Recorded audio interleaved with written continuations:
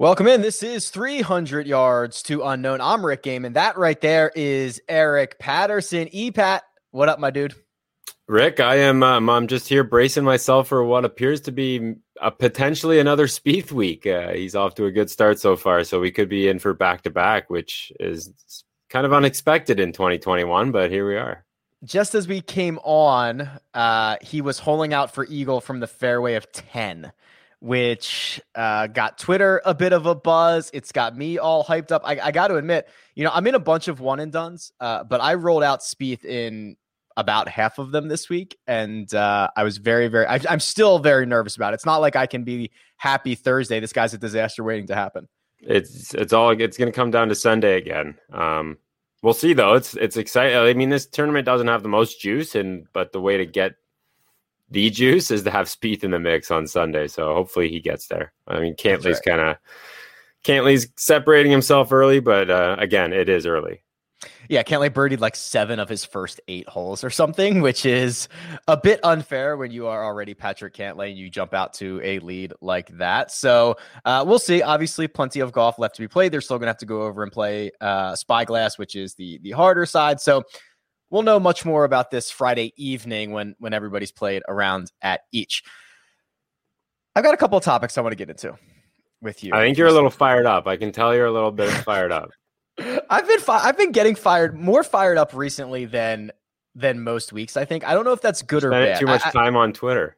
I'm definitely spending too much time on Twitter, and it's seeping into my brain. And topic number one does, of course, come from Twitter, and it comes from 10-time PGA Tour winner, twice a Players Champion, one-time Major Champion, Steve Elkington, who I guess does like a golf show or like provide some type of golf content, which I was not completely aware of, but I'm sure you saw this, Eric. He made a buzz by saying strokes gained is rubbish, and that the reason that they don't use it, meaning whatever Steve Elkington's company or website is because the tour pros don't use it. And as you can expect, there was a bit of backlash on that, my friend. I watched the video. Obviously I didn't give it as much attention as other people, but some of the stuff that Steve Elkington says is, to use his word, rubbish to begin with. So I don't really pay it much attention, but I guess what he does is like provide data to some select tour pros. Cause like he has like a team of guys on tour. Like he's like, like the 15th club sometimes like provides data to golfers, like the European Ryder Cup team and a few other guys, but like, and the I'm pretty sure that's what. Yeah, so I'm pretty sure that's what Elkington does or promotes himself as. Maybe I'm completely off, but that's what my understanding of what, this secret golf company or whatever he runs is. So, but what does he provide? Like, I don't understand what he's providing. I think data, stats. That's what I think. That's what he's talking about in his. Okay, if you want to outline like his spiel, or maybe you want to play it. Sure. I don't know if I don't know if I can play it. But basically, he says this. He starts by saying all strokes gained aren't created equal, which is 100% true. He makes the statement about you could have a 6-foot putt all the way down the hill, and on the opposite side of the hole, it's a 6-foot putt, and it's all the way up the hill, and it breaks from left to right, and one doesn't have a break, and those are treated equally by the strokes gained system. So he's absolutely right there. But then he goes on to say he says the reason we never use strokes gained is because tour players don't use it, which is patently false. By 100% inaccurate. By almost any way you want to look at it. I mean, a lot of guys, and I think was it you that tweeted this out? Justin Thomas, in his goals for a specific season, will say, I want to have strokes gain numbers of X, and I want to do around the green in Y. Yeah, that is just straight up false. 1 + 1 or better strokes gain tee to green was a goal of Justin Thomas's in 2010, or 2019. So to say that they don't use it is just made up. That's just incorrect. And then he kind of went even further and said it's this thing out of MIT and it's rubbish, which, okay, listen. And this is kind of what I wanted to talk about. It was golf stats in general, and this was a really good way to get into it. Like, there are certainly flaws in the strokes gained metrics. They don't use the lasers on every single course. There is no topography built into it, so that he's absolutely right about his 6-foot putts. They could be completely different, but the strokes gain system treats them the same. But that is pretty objectively the best possible stat keeping thing that we have in golf right now. Yeah, this is, you just said it there. It's the best. It's the most advanced stats that the PGA Tour or that people use on the PGA Tour in tracking all this. So to say it's, I guess maybe it's like, I don't know, baseball. Like there's still the old guard that beats on the drum about, advanced analytics and stuff like that. So maybe this is Elkington taking his stance against. He didn't really provide what stats he uses. Maybe that's part of the other video or later on in the conversation. I have them. What does he use? I need to know what he uses. All right. So perfect segue to, this is later in the video or somewhere else.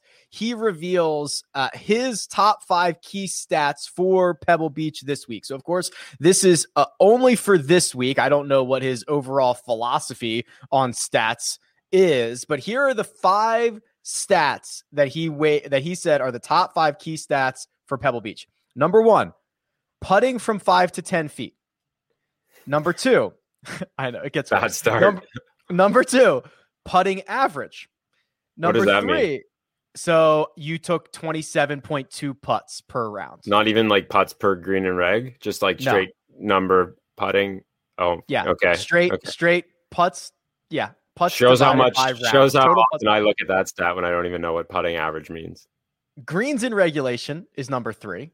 Okay. Scrambling is number 4. And the all important total driving is number 5. So, all right. So he's archaic.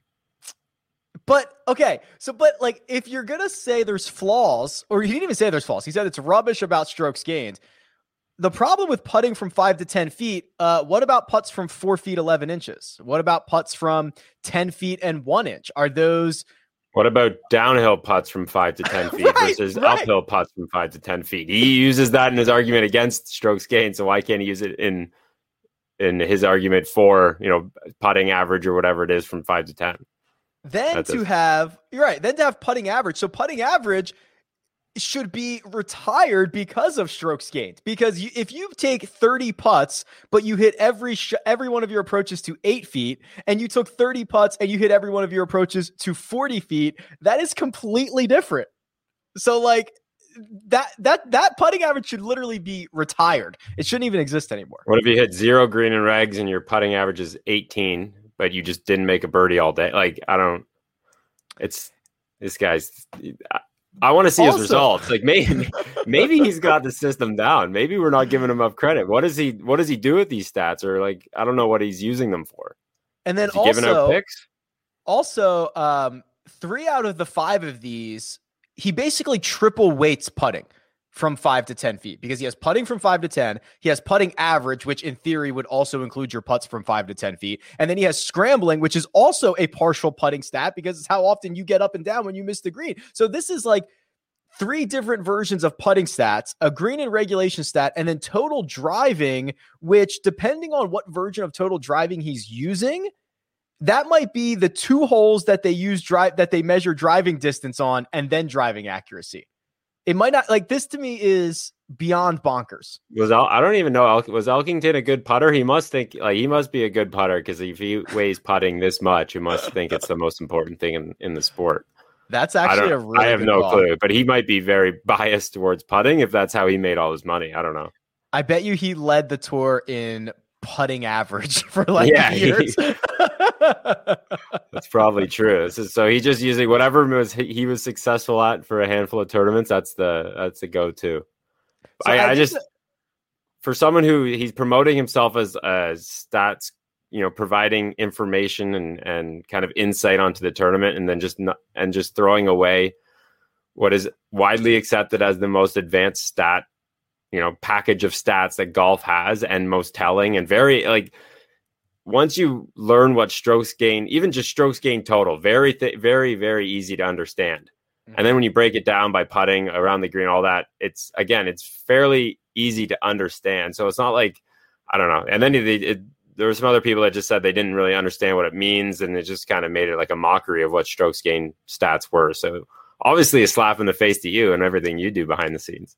I was personally attacked by this. Yeah, no, I mean, listen, and let's be real. Strokes gained, especially when you start breaking it down into around the green putting off the tee, it can get complicated. It can be hard to wrap your head around, especially when you're like, wait a minute, he's gaining strokes off the tee, but he missed every single fairway or things like that. So it's not that I even think that strokes gained is simple to understand, but to take any other even more flawed stat and say this is a better way to compare golfers against one another is wrong. And also tour pros would never feel that way. Like, and they don't. Like, every tour pro I've ever talked to usually knows their ranks in strokes gained metrics and what they need to improve on. So it was just, yeah, it definitely grinded my gears when I watched it. Yeah. So when we were in this conversation yesterday on Twitter, someone, shout out to Taylor Easel, he sent a little screen clip of many what would consider DJ someone who's just not very in tune with stats, like probably just doesn't care about him at all.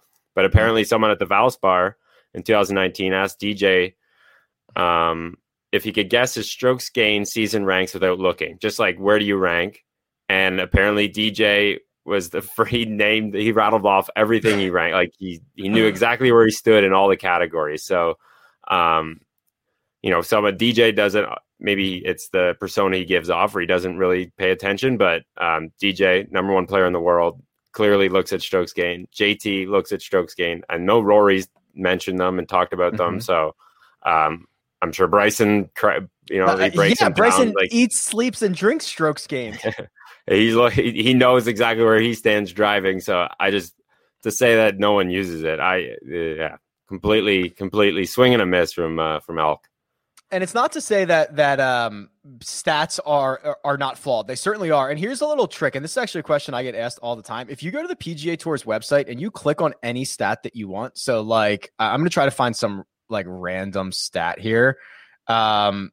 Greens are fringe and regulation. That's probably pretty straightforward. But there's like, distance from center of the green, stuff like that. If you scroll all the way down to the bottom, the PGA Tour literally like defines them for you. So like a lot of people get surprised, Eric, when they realize that one of the driving distance stats is only 2 drives around, that the tour predetermines which holes are being measured on. That usually blows people's mind. That one's very flawed, driving distance. I mean, It's telling in a way, but at the same time, I guess, what do they do? Just assume that guys are going to hit driver here, and that's where they're going to measure it. Yeah. So again, doesn't make a ton of sense because you're not picking every. I guess it determines who hits it the longest on 2 holes, but yeah, definitely doesn't tell the whole story. Yeah, so average approach shot distance. And if you scroll all the way down to the bottom, the average distance in yards to the hole after the approach, the distance remaining must be determined by a laser. The shot must not originate from on or around the green, and it must end on or around the green. Note, around the green indicates the ball is within 3 yards of the edge of the green. So like they literally break down what all of these stats are. And I think people would be surprised if they actually went and read them. There is a driving distance for all drives, which is better, but the one that's just like straight driving distance is pretty ugly. I'm on this page now too, and I think there might be too many stats. Like I'm just looking at like, what is approach distance dash par, like average distance to hole after, I guess average distance to hole after tee shot. What does that tell? I don't know what that story that tells. It's pretty much yeah, I don't. Isn't that driving distance? Isn't that? Yeah, it's a way to tell driving distance. But yeah, there might be too many stats. I like when they start breaking it up by first and 10th tee scoring. So there's like 20 different. So just scoring off the 10th tee early scoring, 10th tee early par 3 scoring, 10th tee early par 4 scoring. Like we're too deep now. We've gone too deep. Sample sizes are all like 2, 3, like it's just nothing there. We're 10th too tee far. early par 3 scoring average. Let's see how even many rounds there are. And like, is there a big difference between 10th tee late round 2 scoring averages? So here we go. So last year, so here the current leader, hold on, let me see if I can get last year, because Matt Wallace, the leader last year had 20 holes. Seamus Power played 20 early 10th tee par 3s. We don't need these numbers. No. We don't need these numbers. Take all the effort you're putting into this and put the lasers at every single course. Yeah, go build a new tower. I just found one. Average approach distance, birdie or better. So that's for me. That would seem like where are they making birdie and what was their average approach distance in, right? Like if I made 10 birdies from 110 yards, my average approach distance is 110. So the number one, Sang-Moon Bae. Number 2, Ricky Barnes. Number 3, John Senden. Number 4, George McNeil. Jonathan Bird. Johnson Wagner. Ryan Blom. David Hearn. Like this stat doesn't tell anything. These golfers stink. Tell anything. Yeah. Yeah. It doesn't tell anything. I always liked the reverse bounce back. So a bounce back is when you play a hole over par and then you play the next hole under par. So it's like, okay, he bounced back. There's a stat called reverse bounce back, which is when you play a hole under par and then you immediately give it away and play a hole over par. And that is, hold on, I want to find. I got it here. This is going to be good. This doesn't tell me anything. So I want to go to last year's because we'll have a bigger sample size than this, but let me see here. And they actually do it so the lower the number is better. So Russell Henley, in only 9% of his opportunities to make, so after he makes birdie or better, 9% of the holes after that, he played over par, which is the best rate. It's the lowest rate. This almost makes there's better players at the top of this list, which makes sense. Correct. I want to go. I'm at the bottom now. Yeah, where the guys who just you can make Martin Trainer dead last. 23% of the time he made birdie and then followed it up with a bogey. That's or worse. That's a really bad. It's really bad. Spieth was 183 last year. Wow. That makes sense too. So if you've got a couple hours to kill, head over to the PGA Tour stats page and see how ridiculous they all are, and then go read the descriptions at the bottom, and then decide what stats are flawed or not flawed yourself. But it's always a good time. Or just stick to strokes gained. That tells us a good story. There you go. You could do that. The pros do use it. I can guarantee it. Little news. I wanted to bring this up with you because I read this article a couple of days ago, and it's from golf.com, and it is an article about Topgolf, and it is them cutting a deal with actually a town in Southern California, in El Segundo, where there is a 9-hole municipal golf course that is there, and Topgolf is now going to own and operate that course, and they are going to put they're going to put a lot of money into the course itself. They're going to add lights to it. They're going to improve the clubhouse. They're going to improve the restaurant. And then they're also adding a 2-tiered Topgolf range there as well. And to me, Eric, I thought this was pretty cool because, this is kind of the best of both worlds. You can kind of get people over there playing on the Topgolf range. If they want to go out to the real course, they can do that. There's nighttime golf available if you want to do that on the real side. I thought this was pretty slick and a way for Topgolf to kind of get into other places where land is an issue and they can kind of piggyback off of already existing courses and improve them. No, yeah, I truthfully didn't read too deep into this. I saw they were buying it. It seems like a very smart idea. It's basically just Topgolf has a fun driving range beside a municipal course, right? And if you want to go actually test your skills on a course, I doubt this course is very long. It's maybe like a 9-hole par 3 or something like that, but still definitely a good way to, this could be like the future of growing if you want to do that quote unquote grow the game thing, because I think this is like the best of both worlds. People love Topgolf. I've never been. Eric, I know we don't have any in Canada. We were supposed to get one, but they haven't made their way up here yet. I would love to go eventually, but this seems like a very smart thing to do because I could just, people they've done the Topgolf thing. They want to go see what the real golf course is all about, and then they have it right there. So I think this is smart and definitely a model that they could use moving forward. I think I'm going to Topgolf tomorrow. I think I'm going to be there tomorrow morning. So you see, you live in Vegas. It's like 40, I don't know, below freezing, whatever that is in Fahrenheit up here. So I don't really have these 32. luxuries. I can't just go to Topgolf like you can. All right. But. Well, we'll have you down here. We'll go to Topgolf.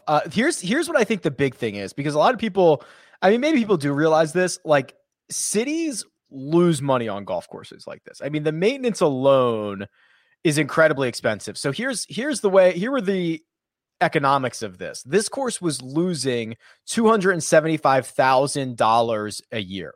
So now, based on projections and based on the agreement that is in place between Topgolf and the city is going to get $100 million over the course of the next 50 years. So essentially $2 million a year instead of losing $275,000 a year. There's also going to be a plan to add more full-time jobs and things like this. So there are a few opportunities in business and government and all that stuff where things are a win-win, but on paper, this feels like one. Yeah, no doubt. I mean, I think this, like you said, there's dying golf courses all over the place. And if you throw up a Topgolf, even something similar to a Topgolf, I know there's some competitors out there that do something similar where it's interactive. I know Tiger has like the Pop Stroke stuff, which is like outdoor fun, interactive putting course. So like even just to spice it up with something with a little, take the, what's the word? The, this the uptight the stuffiness about golf courses and just throw something with flashy beside it. And I think that draws a lot of attention. If it's going to work, it's definitely going to work in California. I'll give them, that's definitely a good place to start. I don't know if you can just do this in some northernly states. So I would expect this to happen a lot moving forward. And I just kind of going through this article, I forgot that Callaway actually bought Topgolf. So a nice little combo there. I'm sure every Topgolf they have is just flush with Callaway clubs. So good way to brand yourself to a new generation, I guess, of golfers as well. Yeah, they've always had the Callaway stuff in there. I think from years ago, before, I think when they first started, I think Callaway was like an investor and had like maybe 14% of Topgolf, and then I think they finally bought them out. Can you bring your own clubs? You got to be able to bring your own clubs. Oh yeah, of course. Is it like, are you like a go hard if you bring your own clubs? Yes and no. You're a go hard if you like bring your rangefinder and shoot the number like what's Topgolf like etiquette? Do you bring a glove? Can you bring a glove? Golf shoes? What are we doing here? I wouldn't wear golf shoes. I would wear shoes, this might be wrong. I've worn a glove. Like if I was going there, I was out there for a while. Like I'm not gonna get blisters on my hands for this. Like I'm gonna wear the glove. But I think I'm on the border of, if I went one step further, I would be a joke there, I think. So don't don't go in with like a tuck collar, pants, belt. No, don't do that. Okay. No, just wear like your sweats or like your shorts or whatever. And I feel like it'd be weird to walk in there with your own clubs too. I just feel like that's just kind of. I see it. I see it a lot. Yeah, I mean, they've got sets there. The sets are they're set up right next to now. See, if you're really. They're not like the highest quality sets, right? Because they're expecting people to just bang them around constantly, right? So they're not like the best Callaway clubs you've ever seen. They're developed just for Topgolf, and they don't give you a full set. So they give you like, depending on what side you're on, you either get a 3-iron, 5-iron, 7-iron, 9-iron, or you get the 4, 6, 8 pitching. You know what I mean? So I don't know if that matters to you. If you care about the gaps, you might want to bring your own clubs. Do people go there and practice, or is it strictly to play the game? I'm very curious about Topgolf. It would probably be expensive if you just used it as a driving range, because I mean the one in Vegas is probably the most expensive one just because of the touristy stuff. But I mean you're talking somewhere probably between $30 and $50 an hour for the bay. Now you could have 8 people with you and it's still $30 to $50 for the bay, right? So if you're going there just to grind balls, it's probably a bit expensive. Just go grind and there's a party beside you and you're just sweating out, working on the, trying to figure out the wedge game. Yeah. Right. Exactly. You might stand out. You might stand out. Pipe down. But if you go there and, if practice is playing the games and hitting at the targets and then following along and trying to post a score, that's a little bit different. We go, my wife and I go, I mean, she hits, I hit 85% of the balls. She hits 15%, but we drink, and sometimes we've gone and we'll have breakfast there. They have good breakfast. So it turns into like a little bit, they got TVs all over the place. It's whatever you want, man. It's unbelievable. All right. Well, I think there's one supposed to there was some agreement for one to come to Canada somewhere in Toronto. So hopefully that's here in the not too distant future, but Well, you actually said I actually think they're better in colder climates because you can have them open all year nowhere round. for me to hit balls right now because it's just cold. There's like indoor domes, but those are junk because they just don't go anywhere. You just hit it into like a wall. Yeah, you could throw up a Topgolf. You'd have your heated bay, and you could rock and roll. All right. Well, I need some investors before I can start one of those. I wonder how much they cost. If they want to build a new Topgolf, like I couldn't even imagine how much that costs. We have an outdoor driving range down here in Toronto that's like all concrete. The balls are apparently like ping pong balls because after the dimples just hit concrete and are worn out, so it's like junk. So that seems like a logical place for Topgolf to just slide in and build one, but still haven't seen it. I guess the land is expensive. That's probably the most expensive part about it. Otherwise, they just throw up the nets, they throw in the technology or whatever. But that seems, the land, I guess, depending is not cheap. Speaking of rangefinders, I don't know how much time we need to spend on this because this has been pretty well documented. But the PGA of America now going to let in its three majors, so that's the PGA Championship, the Women's PGA Championship, and the Senior PGA Championship, starting this year, rangefinders. Or what they call distance measuring devices. And as soon as I read this, Eric, I was like, cool, it'll speed up the game. And then 5 minutes later, I was like, nope, no, it won't. Because people who actually exactly what I thought. Because people who actually know better came in and was like, no, like pros don't use rangefinders in the same way amateurs do. Like I shoot the flag and that number, it doesn't matter if it's 157, 152, 159. I'm hitting the same club, right? It doesn't matter. You're not worried about the swale that's 4 feet in front of the pin. You're trying to fly it, 4 feet in front or trickle it down or even the swale behind, use the backboard. You're not worried about that. Give me the pin. What is it? Right. Maybe figure out where the center of the green is and aim for that. Yeah, these guys use it differently. So it's just what it is just another tool in their calculation, and they're still going to do all the same things they've done before, and now they're just going to use a gun to double check. And I saw a great gif of, Bryson when he was at the range, like banging his head at the Open Championship, just like so frustrated. It was like melting down. It was like Bryson when he's got 121 to the flag, 144 to the back or something, but the gun says 122, and he's just like so frustrated, can't figure out why there's a yard off. So I think it's going to be it's just going to be another calculation or another step in the process and not really speed it up as much as people think. Yeah, and that's what they were like. And anytime there's a discrepancy, I think it was John Wood who was on Twitter. Yeah, that's who changed my mind. Yeah, he was like, it's going to grind to a halt. Like anytime our number is different than what we shoot, like now we're going to have to triple and quadruple check it and figure it out. And this is actually going to slow things down, which I don't know. Maybe not. Maybe not. But like, I guess just shooting the number with the flag is not good enough for these guys. No, the only areas I could see it like picking up, like helping pace of play is when a guy's way offline, and instead of Bryson walking the only example I really have, but him pacing off 110 yards to go check the green. Hopefully he would just use his gun and hit the pin, and then that's the distance to the stick. Hopefully he doesn't have to use the gun and then pace it off to double check. But that's the only time I think it would increase or help pace of play. But at the same time, that's if you're a competitor and your buddy, so your playing partner's off in the rough, you want him to be at a disadvantage because now he's guessing a little bit where the exact distance for the pin is. Now, if he has that he's removing that doubt from his mind. So from a competitive standpoint, I just don't think these guys would want, I don't know.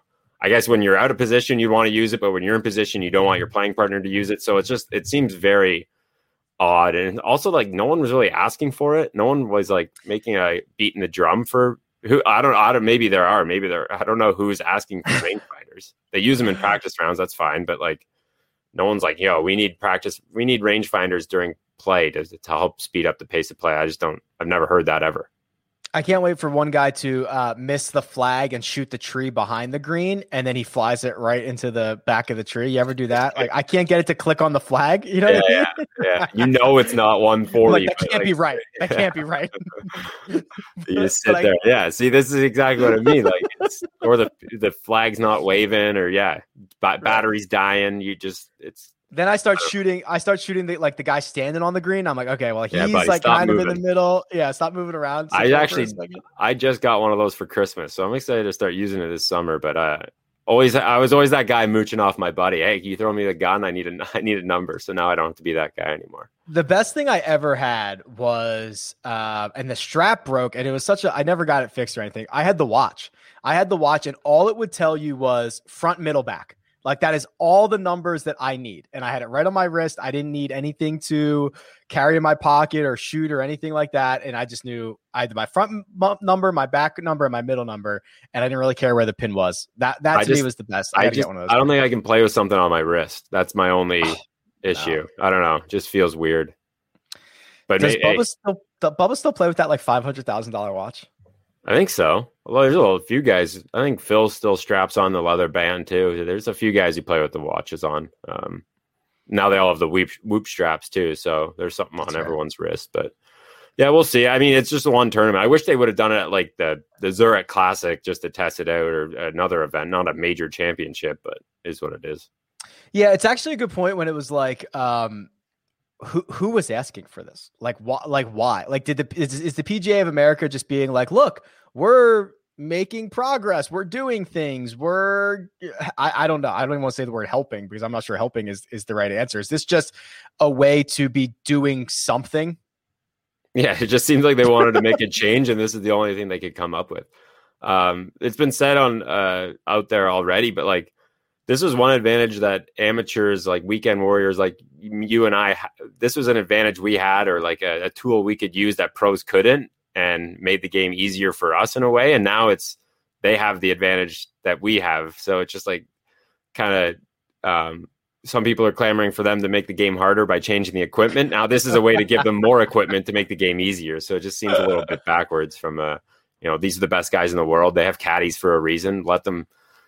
I also think like doing math on the spot and, being able to hit a shot.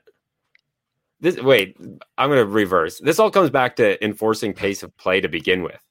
Like, that's why pace of play has gotten out of hand, is because we're allowing guys to pace off shots. We're allowing them to sit over, double check, triple check their numbers, do the math over and over. Like, if they're at a shot clock and your caddy can't figure out the number in like 30 seconds, 45 seconds, then your caddy stinks. This is an advantage for having a good caddy. And this almost just takes away any advantage someone might have because they trust every number their caddy gives them. What would be the single fastest, easiest way to speed up the game? One thing. It's not rangefinders. Shot clock. Give them parts. Shot clock? Shot clock. You get to your ball, you put your bag down, or like 40 seconds, you better be pulling the trigger. Or you get a penalty stroke. Or what? But then what if it's like, oh, I'm going to use my time bank. I need a little extra time on this. Well, they did this on the European tour with that Shot Clock Masters, and they were playing like 3.5 hour rounds. They were flying. And would golf carts speed it up? Probably. I think so. I don't think. My take on golf carts is they don't speed up the game for like really bad golfers, because you spend a lot of time driving around and like zigzagging, and there's two guys in the cart and you're buzzing all over the fairway. You have to go 100 yards that way. You have to go 100 yards that way. But when you're really good at golf, you just hit, right down the middle of the fairway, right to the green, and away you go. So yeah, if you want to speed it up that way, that's fine. I also think there's a skill in playing fast and, trying to remove, like, one of the biggest things that golfers can mess up is just not being sure while they stand over the ball, whether that's yardage, whether that's wind, whether that's, club selection, whatever it might be. So in order to pull the trigger in 30, 45 seconds, there's a skill to that. And that's why, like, when DJ plays, it's like, my God, this guy doesn't think about anything. He just steps up, hits it. He's the best player in the world. Then you get other guys thinking all the time. DJ's making contact while his playing partner's ball is like still in the air. There's nothing better than like, they they broadcast can't even pick up his swing, and you just see the follow through, and DJ's already hit. He's raring to go. So like, it's proven that you don't need to take time to play well, because DJ does it all the time. Last thing on this, because this is PGA of America. It does not influence literally anything else. And are we going to get to the point where, whether this is local rules with equipment, whether it is you can use a rangefinder here, but you can't use it there, maybe we let you wear shorts here. Like, are we just going to have like 9 different sets of rules that these guys are going to have to follow over the course of a year? It seems like we're going that way because, like, you know, if this rollback thing ever comes, like Augusta will play the Augusta ball, and then there's going to be, the rangefinder opens. There's going to be, maybe, I don't know. I don't think we'll ever see golf carts, but you could see that. I don't really care about the shorts, but yeah, PGA Tour might let the dress code go wild. So like every week could be a little bit different from that standpoint. I wish there was a little more cohesion between them all, but yeah, this is the PGA of America trying to make some noise without really, no one's even asking for it. So it was very strange, but is what it is. No one's asking for the noise, yet they are making it. Okay, Epat, anything else we should chat on before we kick it? What is your takeaway about? I haven't heard about your take on what you saw from Spieth last week. Is he back, or are you cautiously optimistic? What's going on there? Yeah, I think very cautiously optimistic, or at least for this week. I think I was still feeling like if what we saw last week and then we rolled to Torrey Pines in a place where you just can't miss the fairway or whatever, I'd be like, let's wait and see on Spieth. But to go to a place where he has had a lot of really good success. Maybe he can do it again this week. And then when you start to I think it will be interesting.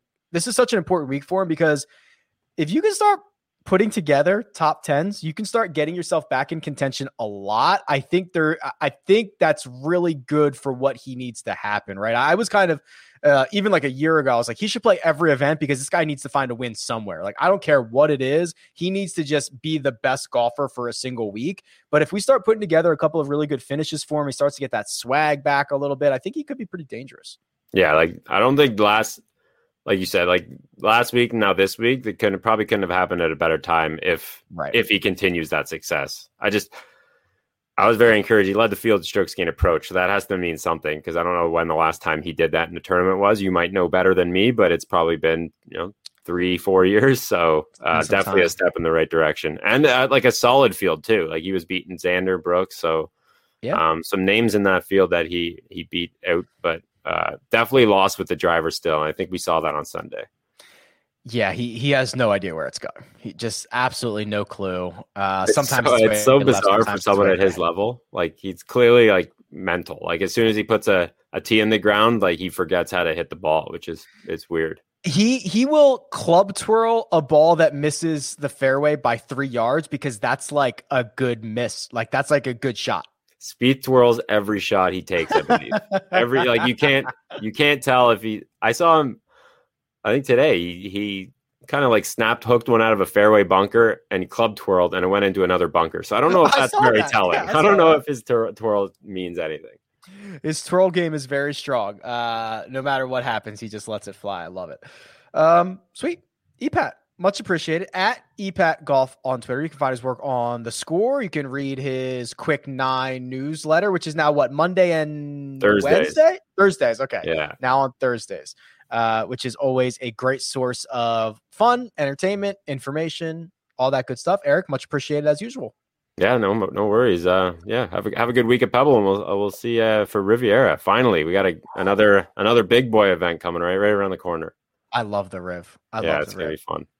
All right, you can follow me on Twitter at Rick Run Good. This has been 300 Yards to Unknown. I will catch you next time.